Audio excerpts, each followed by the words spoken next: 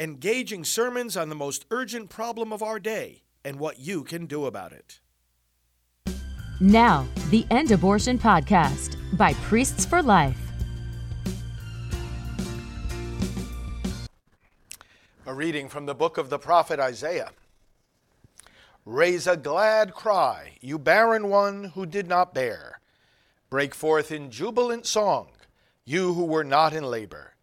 For more numerous are the children of the deserted wife than the children of her who has a husband, says the Lord. Enlarge the space for your tent. Spread out your tent cloths unsparingly. Lengthen your ropes and make firm your stakes. For you shall spread abroad to the right and to the left. Your descendants shall dispossess the nations and shall people the desolate cities. Fear not, you shall not be put to shame. You need not blush, for you shall not be disgraced. The shame of your youth you shall forget. The reproach of your widowhood no longer remember.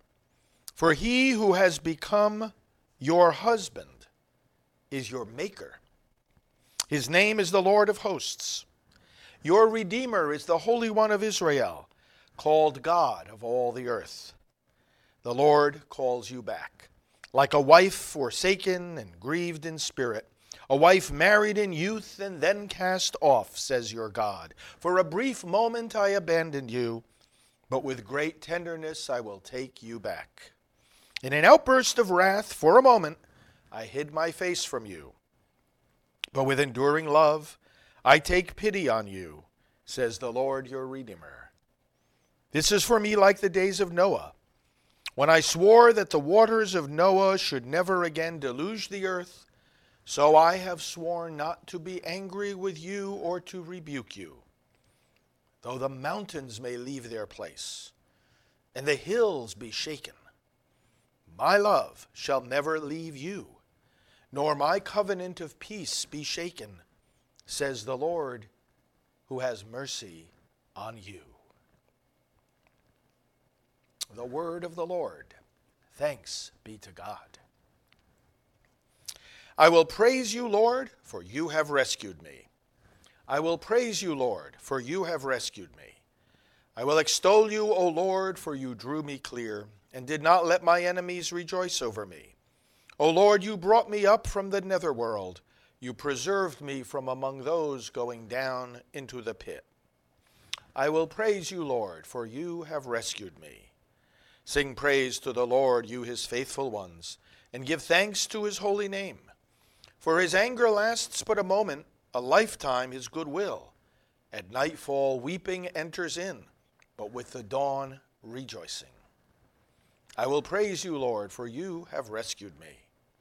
Hear, O Lord, and have pity on me. O Lord, be my helper. You changed my mourning into dancing. O Lord my God, forever will I give you thanks. I will praise you, Lord, for you have rescued me.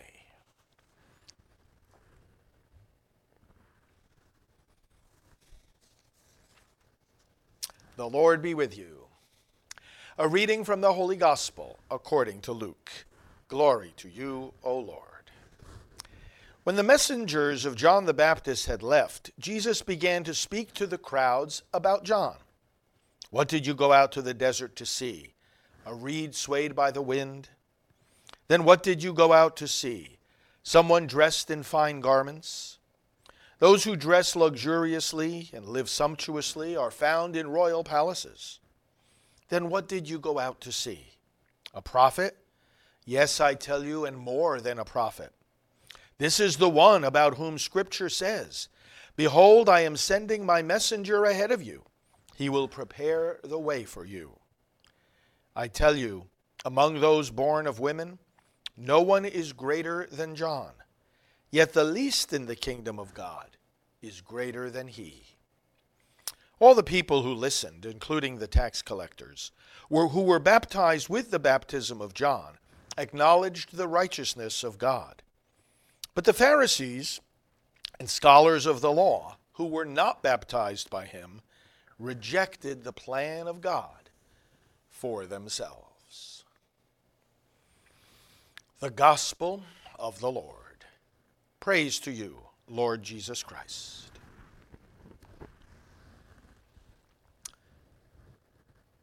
God comes. This is what Advent celebrates. He comes. And he comes, the readings today remind us, to marry us. It's the approach of the bridegroom to his bride. Isaiah, in this powerful passage that we heard in the first reading, says, "He who has become your husband is your maker. Your God has married you." God, who, yes, punishes sin, and indeed punished his people with the exile, was preparing to bring them back from exile and enter into an even closer relationship with his people. He's going to marry us. Now, this, of course, is fulfilled in the coming of Jesus. You remember, in fact, when Jesus was asked about the fasting, why do John's disciples fast and yours do not? And then he said that he was the bridegroom. He says, while the bridegroom is still with you, you don't fast. The days will come when he will be taken away in the crucifixion, then they will fast. There's a marriage going on here. St. Paul writes to the Ephesians and says that the marriage that we understand happens between a man and a woman is a sign, a sacramentum of the marriage between Christ and his church. It's a marriage. And people wonder if God loves them. He who has become your husband is your maker. Jesus indicates that this is the beginning of a whole new humanity. John the Baptist is the greatest among all the prophets, he says, but now the kingdom of God begins. Now human beings enter into this kingdom because I, the bridegroom, have come to establish this wedding between myself, God, and my church, this union of infinite love. And so the least in that kingdom is even greater than John, because now all humanity is lifted up to a new level, to new heights of greatness, to new levels of life, to new dimensions of intimacy with God. Advent is about not simply, look how wonderful it is that God has come to save us. Advent is about, look how glorious it is that our God has become our husband. And look how permanent Advent is. It's not just about the coming of someone who arrives, blesses us, and then leaves. It's not a temporary gift, a temporary get-together, not even a temporary rescue. People can rescue other people and then go out of their lives. This is the coming of a God who, yes, dwells with us, yes, rescues us, but stays with us permanently. Isaiah makes it clear in this reading. My love shall never leave you. Once the Advent prayer is answered, it's answered forever. Remember how the book of Revelation, again, the wedding theme comes up there. The book of Revelation talks about the heavenly Jerusalem coming down out of heaven from God, beautiful as a bride adorned to meet her husband. And then it says, God will always be with them forever. That's why it's the last book of the Bible. It sets the tone for all eternity. And we don't need any more books of the Bible. We're not going to get any more. The next public revelation is when Jesus Christ returns, and those words come true before our eyes. It's forever.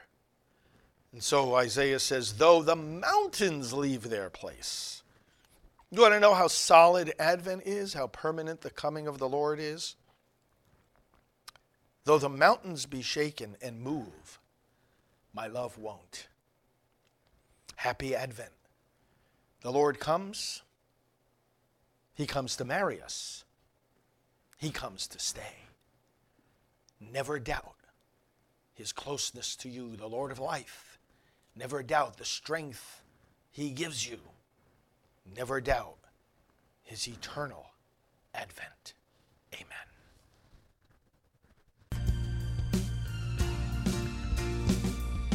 This has been the End Abortion Podcast. To learn more, to help end abortion, and to connect with us on social media, visit endabortion.net.